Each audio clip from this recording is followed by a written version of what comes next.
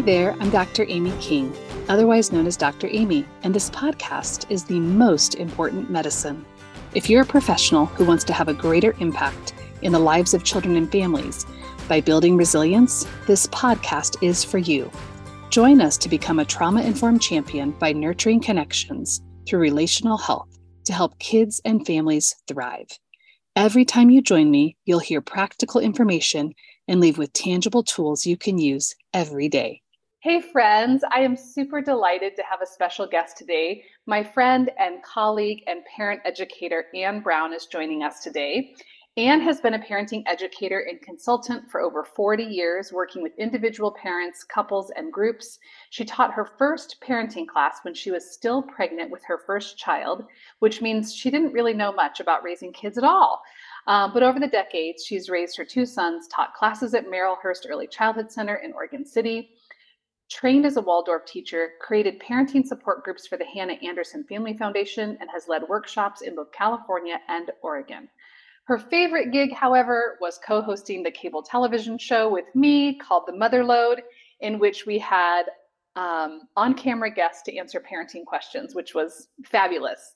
Hi, Ann. Hi, Amy. That's your kind of professional bio. What else would you like to add for listeners about who you are?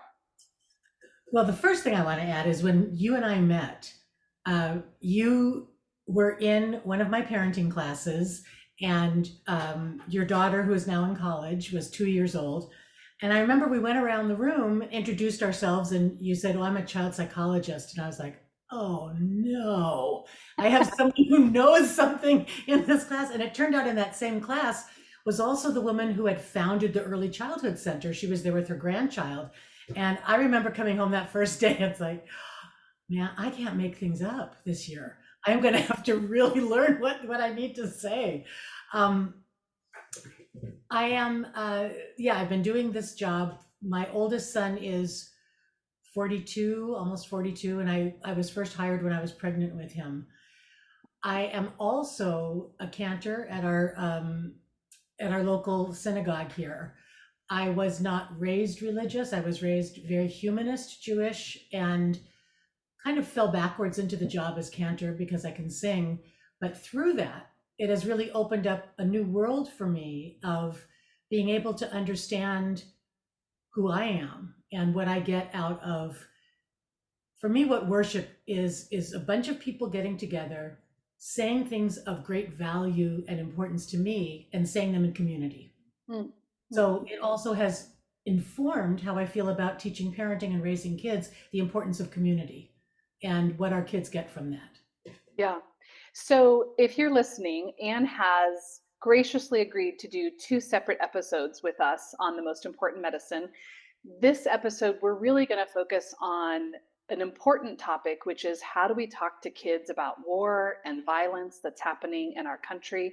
If you're listening in current time, you know there's a significant incident that's happening, in Europe, and it's really important that we find ways to talk to children about war, about terrorism, about violence, and this is timely. We've been living through a pandemic where there's been a lot of social unrest. So Ann and I are going to unpack some of that today for all of you. December is really themed around focusing on what's most important for the most important medicine, which is how do we as professionals who work with kids and families respond to events that are traumatic. So episode 1 of 2 parts, Ann and I are really going to dive into these hard conversations. And then we're going to circle back to all of you and talk about a more lighthearted topic around the holidays. But let us, for today, dive into this topic that I think so many parents, professionals, educators are grappling with, which is there's a significant incident happening in Israel and Palestine right now. There's a war going on. I don't want to call it a conflict because I think that really minimizes what's going on over there. And I'm not sure that people know how to talk about things like this. And as you know, we're on the heels of a pandemic where there's been a lot of social upheaval. So let me just pause and ask you, as both somebody who is Jewish, as a cantor in your synagogue, as somebody who's worked with kids and families for 40 plus years, how do we even begin talking to families and kids about something so big? Well, of course, it fully depends on the age of the kids. That we would not talk to a 5 or 6 year old the same way we would talk to a 12-year-old. We have to understand what they can take in. I think that the first thing that's important to know is kids know more than we think they do. Parents say to me all the time, well, we don't keep the TV on, we don't have the news on, our kids don't know, but they do know in almost the worst way, which is they don't really know, but they're intuiting and they're coming to wrong conclusions about what's going on. Um, my younger son, who's in his middle 30s, told me recently that during the Iraq War, when he was little, he thought that the war was happening here in America. And I thought, I forgot to tell him, like in all the things that I would say about what the war is that was appropriate for his age at 5 or whatever. He just recently said, I really thought they were coming to our house. And that made me even more, it made me even more sure that kids are always jumping to wrong conclusions if we don't tell them what's happening. So the first thing that we need to do is accept that they've heard something. With grade school kids, I like starting by asking them what they know. Mm, hmm. Because I first want to find out where are they at, say, what do you know about what's going on in Israel? Have you heard about what's going on in Palestine? A lot of times kids will hear key words like hostages. And so I really want to know what they've heard and what they don't understand. And I also then want to ask them how much they want to know. I Mm. think it's really important because I believe someone who says, I don't want to know. I can't hear about it. And so as parents, we often are so devoted to doing this right that we almost have a lesson plan ready. Like, oh, this is how I talk to them about racism. This is how I talk to them about anti-Semitism. This is how I talk to them about war. And like any school, you know that emergent curriculum is the best. You don't really come with an already made curriculum telling them. So I say, what do you know about it? What do you want to know? I Um, love that. Let me pause there for our listeners. I think that really honors where a child is. Because you can do that whether they're 5 or 15. What do you know and what do you want to know, which honors where they might be about the topic on a given day, given other things that are happening in their own lives. So, okay, great. Then what? right. I use that also in my practice with parents who are divorcing, where when they say, how do we have the talk? And I always say the talk needs to start with the question. There's a wonderful quote, I think it's Elie Wiesel quote that says, a question possesses all the power that the solution does not possess. That it's all in asking the question, what do you know? What do you want to know? And that gives the power back to them. So um, if they would say, let's say with this, what's going on now in Palestine and Israel, well, I know that there's a war and I know there's fighting. And then we start by saying, you're right. You've heard correctly. There is. Would you like me to tell you about it? And there are ways that I like to talk to kids about racism or anti-Semitism that I don't shy away from my values. Mm-hmm. I don't want to shove anything down their throats where they feel that they're getting dogma from me. And we've all talked to little kids about political stuff during presidential campaigns where you just know they're mouthing what they heard and they don't know what they're saying. Right, So I right. want kids to know, but I also want them to know that I have a point of view. And I think this is a time when parents need to do some inner work with themselves and their spouses and their partners before they talk to the kids, because we Agree. have to know how we feel about something before we tell them how we feel about it. uh, because the kids will ask a question that's going to pull the rug out from under us, and we don't want to be stuck saying something that we can't stand behind. So I would always start by saying, I'm really sad that there's a war, because in a war, people get hurt and innocent people get hurt. And then we bring it down to where the child lives. So for younger kids, it's talking about, how we always say, use your words. Sometimes people can't, even grown-ups can't use their words and they start fighting, and that's what's called a war. And kind of leave it at that. I like saying one thing, two things, and then waiting. In fact, you might remember, Amy, from my class, I always say do 25 Kegels after you say something really important, because I think we have this need as parents or educators to keep filling in the space with more talking. So we Mhm. say something like, when grown-ups can't use their words and they start fighting, that can be called a war. And then we're like, so do you understand that? And in conclusion, and let me tell you again, and we just flood these kids. So I like to say one thing and then look at them, do my 25 Kegels so I stop talking, and I have a very toned pelvic floor at the end of it. Um, and see what they say about it. Mhm. I like checking in with kids a lot, saying, do you want to know more? Or is that enough for now? Yeah, and maybe even just clarifying, right? What have you heard so far? What are you hearing me say? Because if you've done what you propose, right, which I talked to my partner, I kind of checked in with myself. Then when I check in with my kid and I say, "So what are you hearing from me so far?" and they confirm, and that's in alignment with what I was hoping for, then we may not need to go further or we may need to go further, right? Right. One thing we know for sure, Amy, is that we don't know what kids are thinking Mhm. if they don't tell us that they are coming up with their own conclusions.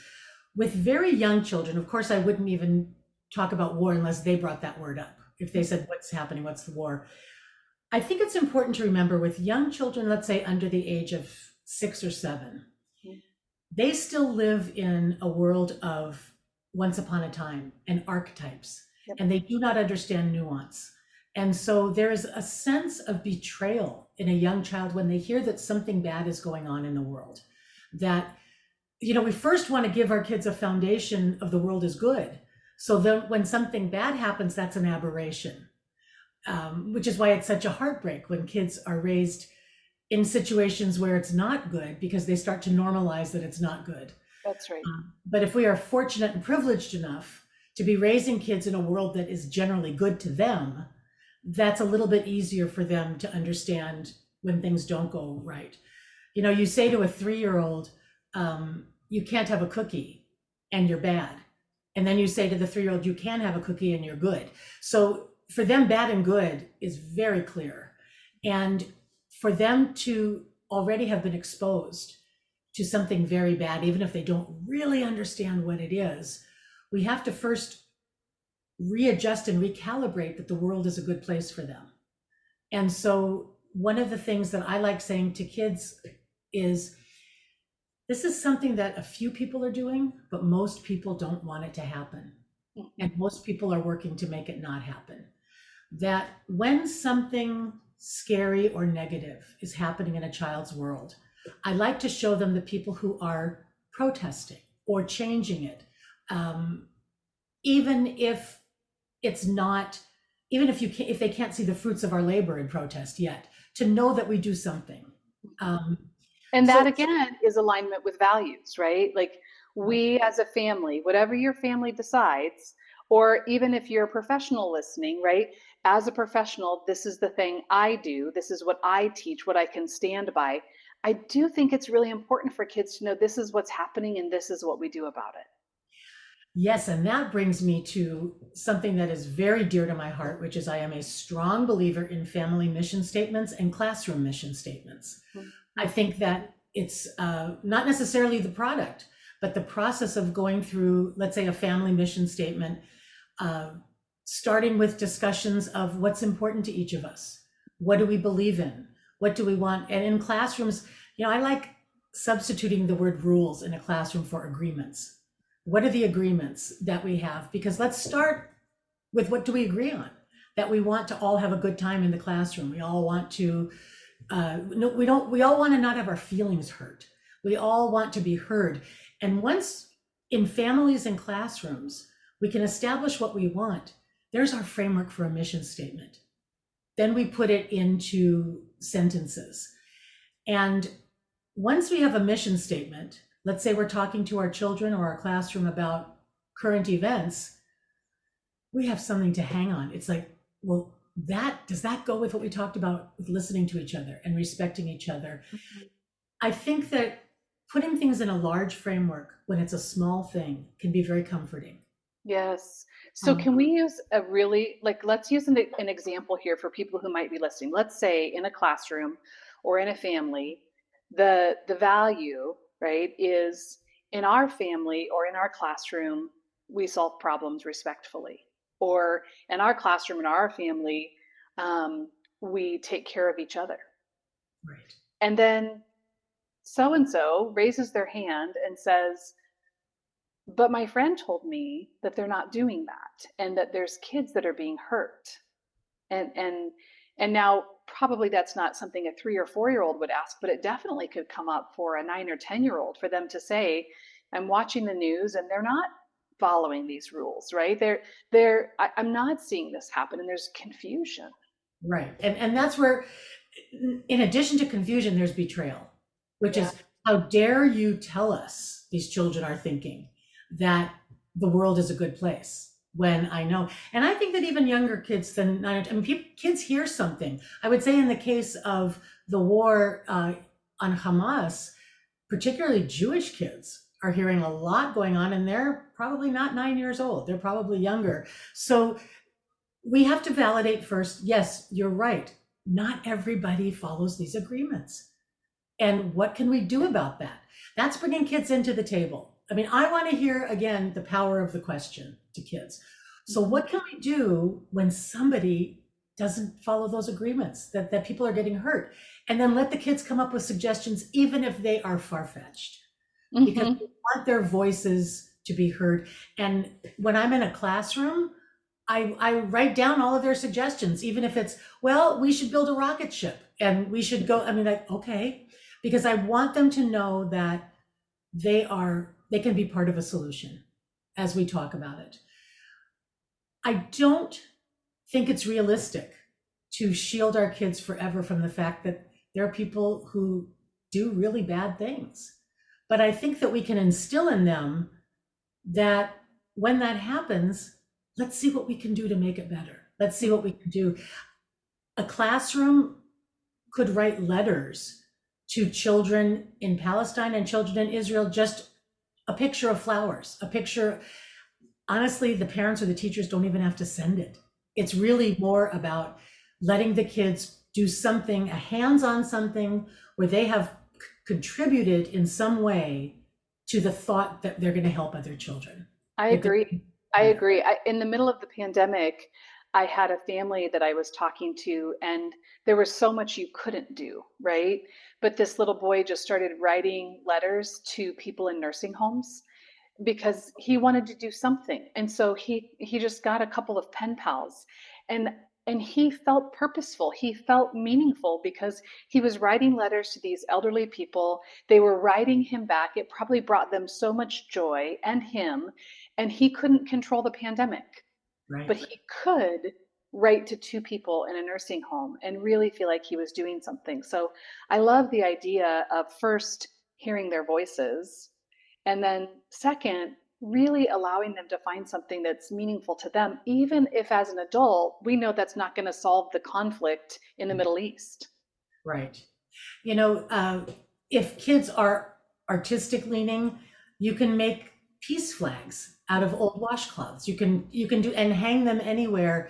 There is something about adding the doing to the thinking to the feeling, hand, heart, and mind. And when you put those three things together, you get a full experience.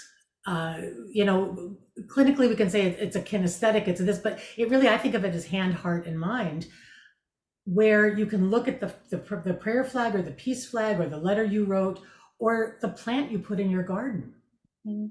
and know that that is something tangible that reminds you of doing good.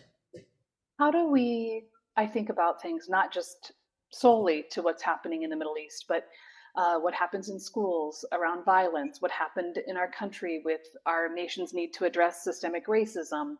When kids say to us, could this happen here? Could this happen in my school, my neighborhood, my synagogue, right? Like, how do we respond to that, Anne? I think that it depends on the child and it depends on the child's ages. It's really very much the same as talking about death with young children. There are some very young children, two, three, four, five, who can't handle the truth. They can't handle the truth.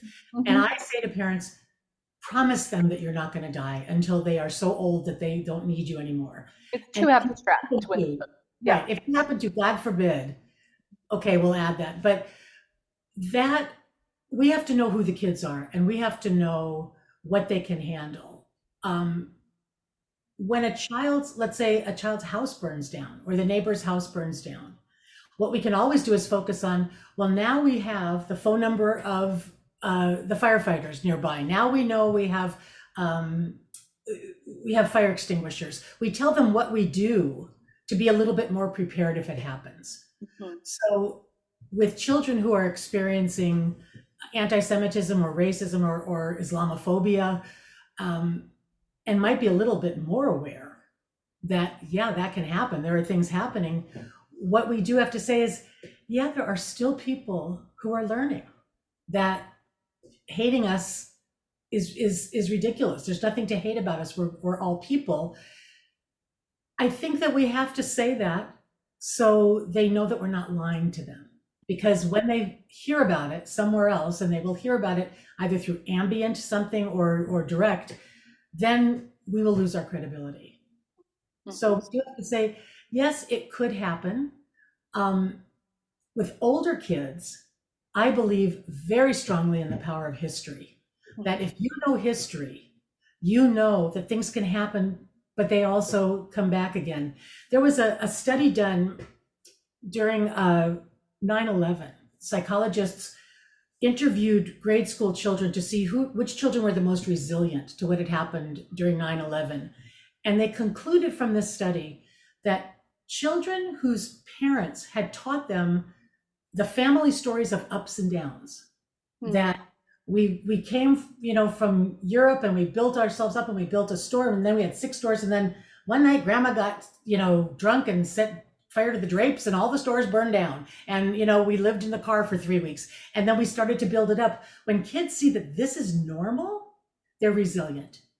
But when all we do is talk to them about upward, upward, upward, upward, try, and then we did it, when something happens, like a pandemic or a war, they feel like, well, there's no blueprint for this. We have to show kids there's a blueprint for stuff that happens. Yeah, we have ups and downs. I find that as someone with anxiety, I find that really comforting to know that this is what life is. And we all somehow have bounced back. Well, and the other piece I love about this, because I could talk about resilience forever, is you're first of all giving them a story of overcoming adversity and that adversity will happen, right? It's not just that there'll always be a steady upright, improvement, that adversity will happen, that we can overcome adversity. The other piece that is so critically important to me is that there is a safe, stable, nurturing adult who is providing that information in a safe way for that kid. That's, to me, that's really how we build resilience, is through those connected moments. Well, which is why I think it's essential that before we talk to our kids, when at all possible, we do our inner work first Mhm. about everything, not just trauma and not, but just where am I with this? Because how I present it to my child or to my classroom is going to give them all the information that my words do not give them. And Absolutely. you almost have to rehearse in the mirror. This is how Mhm. I'm going to say it. This is how I'm going to answer it. And if they ask a question that knocks our socks off, then we say, that's a really big question. I'm going to put a lot of thought into that. And as soon as I come up with an answer, let's talk some more. I This is one of my favorite lessons I learned from you in all the years of knowing you, which is it's okay to not know and it's okay to not have an answer right away. And it is so important when we don't to pause and just say to our kids, what a great question. Let me think about that and I'm going to get back to you. I think it respects their question. I think it honors where we're at. I mean, I can't even tell you how often I've used that, Anne, and when something horrible happens or a question comes up that I'm like, what the what? And I just say, You know what? That's such a great question. I really want to give you a meaningful response. Yeah, it also ties into this idea of go to the end of the fight first in your head before you ever say anything out loud. So it doesn't even have to be a fight. It has to be with something that is traumatic. It's go in your head before you answer. Go to the end, which is what do I want my child to get out of this? How do I want my child to feel at the end of what I'm about to say? And when we do that inner work before the questions are asked or while they watch us process, I'm okay even processing in front of a child. Like, why is there war? Why do people hate people of color? Why does this happen?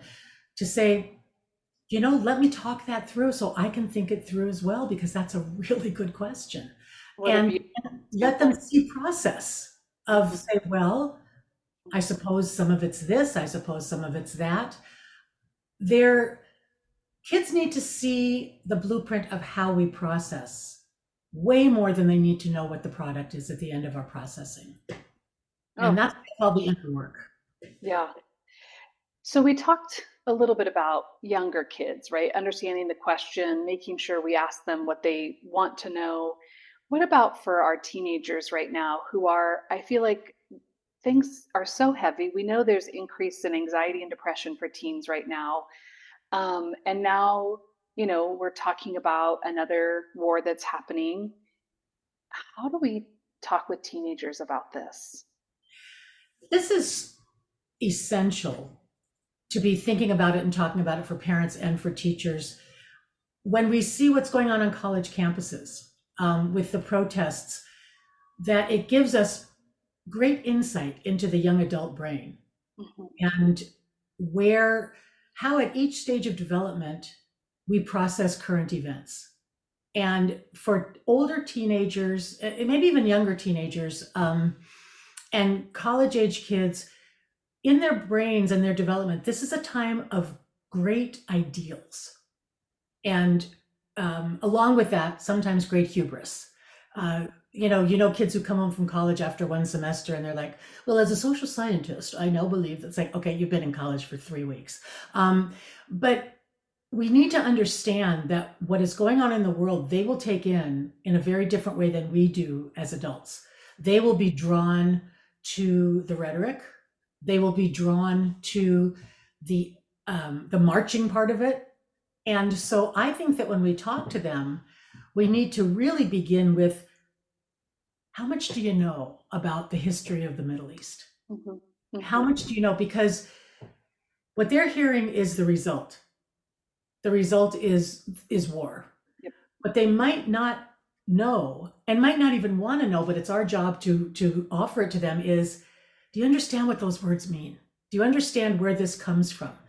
Certainly in Israel and Palestine, it's very important for kids to understand the history of why this is even a conflict. I mean, this didn't begin with the hostages. And I think we need to tell our kids, do you know that this did not begin with the hostages? Because many, if not most, of American teenagers might not know that.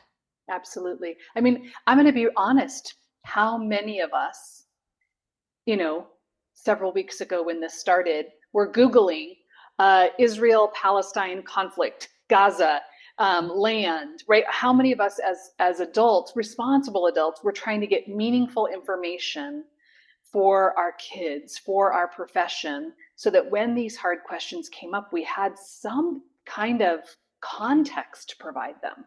Right. Which runs into another issue, Amy, which is so huge, which is where are we getting our news sources? Mm, And so we could say to our teenagers, let's Google this. But then we get another fabulous conversation topic with them. Who do we Google?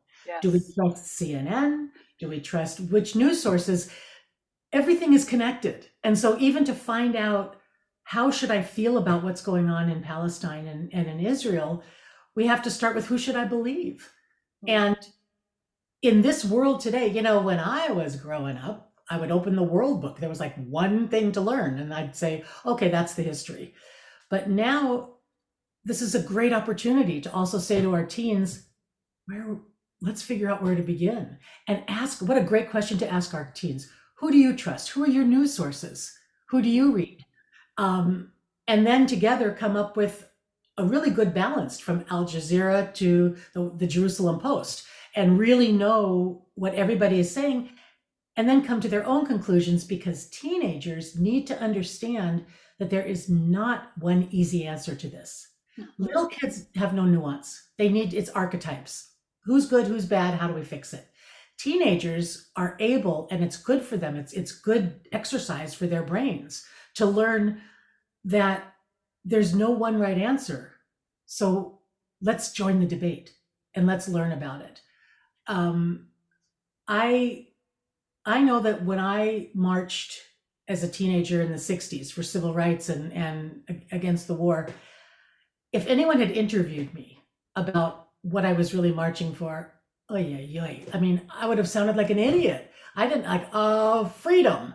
I don't know. And so I have a lot of affection for teenagers who run into something, but I also am aware that it gets very dangerous when they're repeating rhetoric, they're going into doing rather than just thinking about it or feeling it, and we want to make sure that they know what they are fighting for and what they are fighting against. Mhm. Um, so, and then the very last part of that is, as always, we bring in our values of how we feel about it. Knowing anyone who is raising teenagers or teaching teenagers knows that it's very important to them to be contrarians. Let's just say a parent says, "Well, I really feel like these people are wrong and these people are right." The teenager's going to say, "Well, I think that they're," and to not freak out when that happens. On the morning of one of my son's bar mitzvahs, I was saying, "Get your shoes on, we're late, we got," and he goes, "Okay, but by the way, I don't believe in God." And it was like, is that the perfect teenage thing to say to your mother, to your Jewish mother, on the morning of your bar mitzvah? And I was like, I don't care if you believe in God, put your shoes on. We're getting in the car, we're late. And so we have to not be bowled over when, especially something like um, social unrest, issues that are so emotional for us, for what's going on in the world, what's going on in our country. We need to not be bowled over when our teenagers a little bit, and say, well, I don't believe in that. I think that we should bomb them or we should bomb the other guys. To be able to take a deep breath and say, I hear you. Tell me more about why you say that. And to say, I don't see it that way.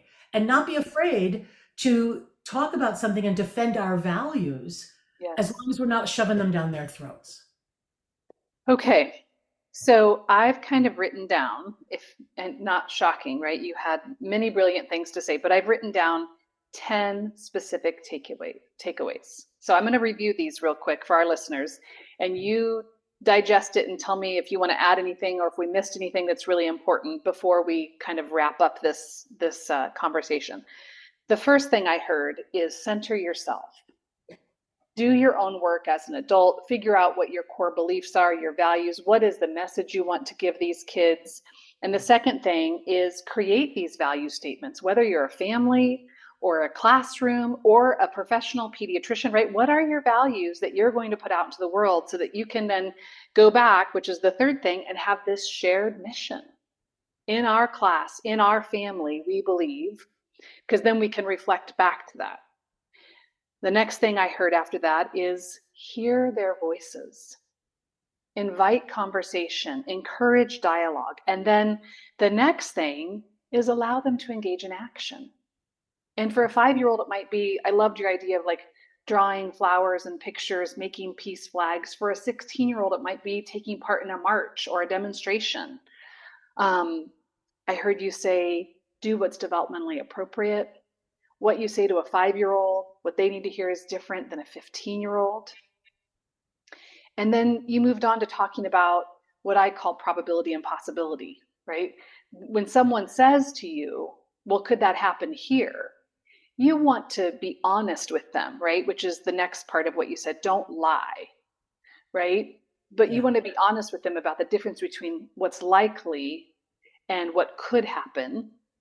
And then go to the end, Let them see you thinking out loud, process with them, pause and collect information when you need to, and then guide them towards history and knowledge, inviting conversation. And then I love that at the very end, you circled right back to and let them know what your values are. So that's pretty amazing. I mean, it started with ourselves and our values and ended with go back to inviting conversation and centering our values and not being afraid to tell kids what we believe. What did I miss? What did anything else we want to be sure that we're letting? Well, that you really got it, and I do I do believe very strongly what you were able to see and what I was saying, which is you can't do anything without values. You can't do anything without a point of view. And I think that a lot of times parents, in their quest to want to give their kids freedom to make their own decisions, are forget that our kids also need to know what we believe in. And when we know what our parents believe in, even if we don't believe in the same thing, what we know is it's important to have values. Uh, One last thing for parents of younger kids and for teachers of younger kids is expect dramatic play to come through after something goes on. So in at home or in a preschool or a kindergarten or second grade, you might hear kids using those words in their play, hostages, Right. and to not freak and Right. to just go listen, say, tell me about your game, what's going on, that we cannot thwart kids from having to process how they process. And that will always be for dramatic play. I like actually putting provocations out for dramatic play if there's something going on One, and let them alone, let them work it through. I agree. Put it out and just be curious about their stories. Yeah. Um, I never want one person to feel like they're a spokesperson for an entire people. Would you like me to speak for all Jews of the world? I would like you to speak for all Jews. I think what a lot of people want to know right now is what do I say to my Jewish friends? What do I say to my Palestinian friends? The Right. same thing could be said when everything was happening, and I'm a white woman, right, during the middle of the George Floyd incident. And what do I say to my black friends, right? But what do you say to someone whose entire people are being hurt and harmed? You know, this is a huge issue within the Jewish community that we are hypersensitive to who is reaching out to us and who is not reaching out to us. And when I say hypersensitive, I'm not necessarily hyperjudgmental. I understand that it's not that present for a lot of people. But I will say that everyone, when you reached out to me, it brought tears to my eyes because you are someone who doesn't have an emotional, historical, religious connection to what's going on, but you knew that I do. And that is also something that as parents, we can encourage our kids to do and do in front of them, which is, let's just send a card to our friends who are going, just saying, I'm sorry. There's almost no wrong thing to say to somebody when you reach out to them, other than, I'm so sorry this is happening. I would say that I have more, I wouldn't say tension, but there's more going on between me with my Jewish friends who have different feelings, Sure. from left wing to right wing about what's going on. And I really got the outpouring of my friends, of non-Jewish friends. I think that it's essential that in our values, we teach kids that if we have a feeling for somebody, we express it. And we don't just, we all have had times where people say, I didn't know what to say, so I didn't call. And I get that, but I also would like to model for my children or my students that you got to go a little deeper once. You can't stop there. You can't stop at, I didn't know what to say, so I didn't say something. All you need to say is, I don't know what to say, but I'm thinking of you. I think that, and if we as adults are feeling it, then our Jewish children are feeling that as well. Absolutely. Yeah. Yeah. And to be afraid to say it. Say, I'm sorry. I don't know if you remember this story, Anne. This is like, I don't know, probably as old as my daughter, but I was talking to you about religion, and you were explaining what you explained at the very beginning of the podcast, which is that you hadn't grown up hyper religious, right? And I said, I hadn't either, and I really had been struggling with the idea of, a Father, Son, and a Holy Spirit being like three separate but equal and one of the same thing. And I said, I just don't know, Anne, if it's like God and Christ and the Holy Spirit, like how could that be three and one at the same time? I think maybe there's just a lot of like incredible, people that did great things. And you said, you might be Jewish.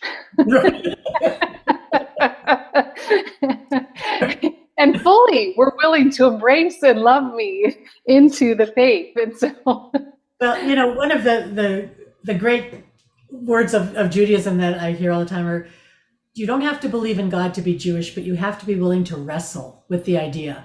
And the word Israel, Yisrael, which means the Jewish people, is one who wrestles with God. That you don't have to have the answers, you just have to be willing to think about it and wrestle with it and not know, because that's how we find our own truth, is wrestling with something. So yeah, I mean, clearly you have that in you, that you like to hear something and then really mull it over and really wrestle, which is, I would say, something we want to foster in our kids all the time. That's called critical thinking. Absolutely. Be a critical thinker. Yeah.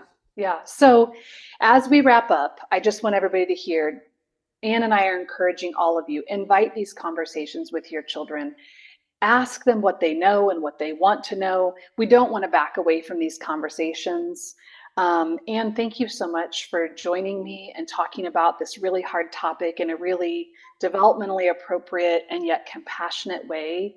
For anybody that would love to know more about you, about your synagogue, about things that are happening, where might they reach out to find more information?